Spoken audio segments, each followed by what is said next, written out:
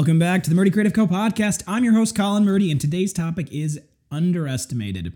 But first, I want to say thank you to everyone who has supported the company so far. If you haven't got a chance, go check us out on the web at murdycreative.co. That's M-U-R-D-Y creative.co.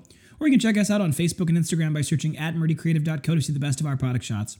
Follow us to keep up to date with our daily photos and be the first one to know about new product launches. You can also use that subscribe button at the bottom of our website to be included in all of our new product announcements. Be sure to check out our laser engraving, personalization options, and exclusive colors on the website, or you can get a blank one on Amazon Prime. All right, so today we're talking about underestimated. I think this is an interesting topic that I've been thinking about a lot, and this is a little bit of a take on what Gary Vaynerchuk has talked about before, but there's a certain feeling when you achieve a certain level of success with an endeavor that you started. And you get to this point where, a lot of people love your product and you got a lot of good reviews and people are excited about it. And, when you launch new stuff, that's great. And you kind of think you're a little bit of a hot shot. And then you go and you talk with someone from your past, or you go interact with somebody who you looked up to in your previous history, and you realize that they're not particularly excited or interested or impressed with what you've done. And it's weird because it doesn't hurt, but it kind of is a little disappointing because to get to where you are, you probably worked really, really hard. You've, strived and struggled. And so you're very proud of what you've accomplished. And, when they're not very proud of it, when they're just kind of like, well, that's great, whatever. It feels a little bit kind of like a dig. And, I guess the thing that's easy to say is, well, just don't care about what they think, right? That's what, you gotta just ignore them, right? But that's not exactly how it goes, right? We're human, right? We feel things, right? So we feel hurt when we encounter those scenarios, right? But I think there is a reality that we all have to face, and that is that we're not gonna necessarily be impressive to those who've known us in our past, and we got to let go of that dream, right? Because even Jesus wasn't appreciated in his own hometown, right? The Savior of the world came and, did miracles in front of them. And they said, we've known Jesus since he was a kid, right? Like, this isn't special. So, I guess take that for what it's worth, right? I think that's something that you have to let go, right? Because it's difficult because when you are a young entrepreneur who is working really hard and you're young and hungry, particularly when you're just starting out, there is this natural reticence that a lot of people have, right? There's everyone, is kind of like, well, I don't know. Is that really the right choice for you? Maybe you should just go get a real job, or I don't know. In this market, it's kind of risky to do this, right? Or something of that sort, right? And it's very common that people are going to kind of take what you're working on and want to poke holes in it, or, say it's not really going to work. And they underestimate you. And that's what it is. It's right. They're underestimating you. And the problem is that, it's frustrating when you hear that, because it's already hard enough to leap out into the unknown and do something difficult. It's already hard enough to go and try something new, but to have people criticize it, it's like it just is one more thing that makes you not want to do it. Right? And then when you go and actually do it and you accomplish it, you just, it's so frustrating when people who were those same people can't look at that accomplishment and be impressed. But you got to let them go. Because, I don't think they want to be impressed. I think intentionally they don't want you to be right. They don't want you to have proven them wrong. Because I think people inherently think that they're right, and it's very difficult for people to change that perspective. Now, this can provide a great opportunity, though, and I think this is something to keep in mind when you feel like everyone doesn't think you can do it. Being underestimated is a huge advantage, because when you're underestimated, when you fail early on and people no longer expect anything from you, all of a sudden now there's nowhere to go but up, right? As Gary Vee says, you're playing with the house's money, right? Like, there's only things that can happen to you can be good.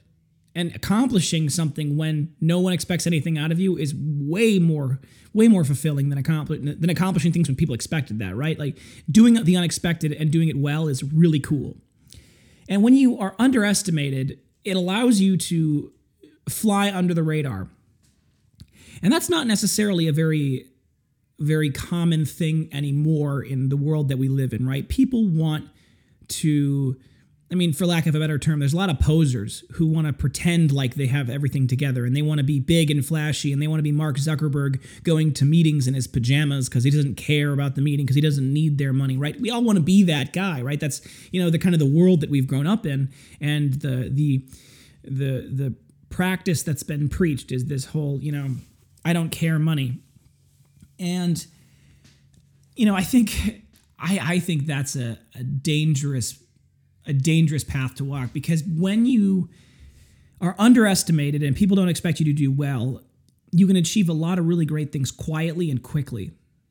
But as soon as all of a sudden you show them what you're capable of, all of a sudden when you start being in the spotlight and you start, bragging, as it were, about what you've accomplished, it gets far, far more difficult to maintain that. Because if you stumble at all, right, if you miss the mark, if you don't hit your goals, all of a sudden it becomes this big thing about how you failed.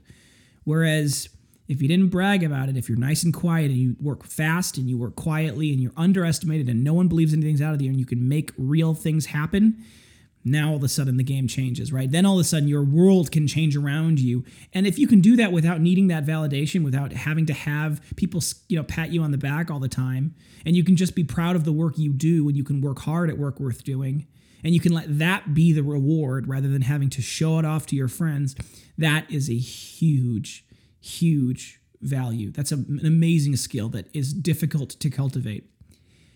But that's what I would encourage each and every one of you to think about, right?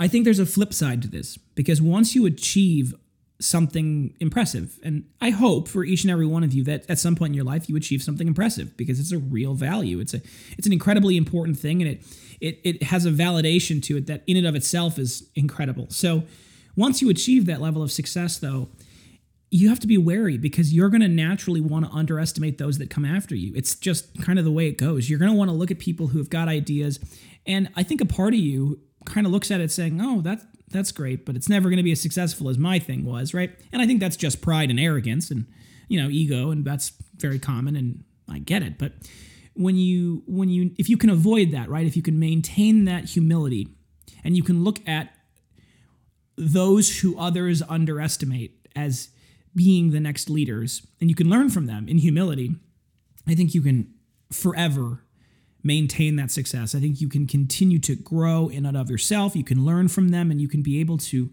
be successful for a very, very long time.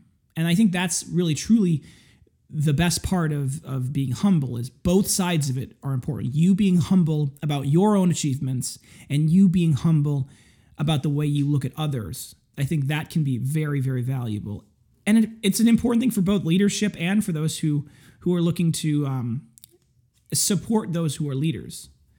So I think that's important. And I think if you can, it's like the poem "If" by Rudyard Kipling. And I think I've read "If" by Rudyard Kipling on the podcast before. And if I haven't, I really should, because it's a great poem. And if you haven't listened to it or read it before, go find it online. It's amazing. It's "If" by Rudyard, Rudyard Kipling, with a K. He wrote The Jungle Book. And one of the lines is, if you can walk with kings nor lose the common touch. And I think there's more to it, of course. It's a much longer, but that line, if you can walk with kings and nor lose the common touch. And then it goes on to say, yours is the world and everything in it, my son. But that's the idea, that if you can be humble when you're at the top, and you can be humble when you're at the bottom, those are amazing skills.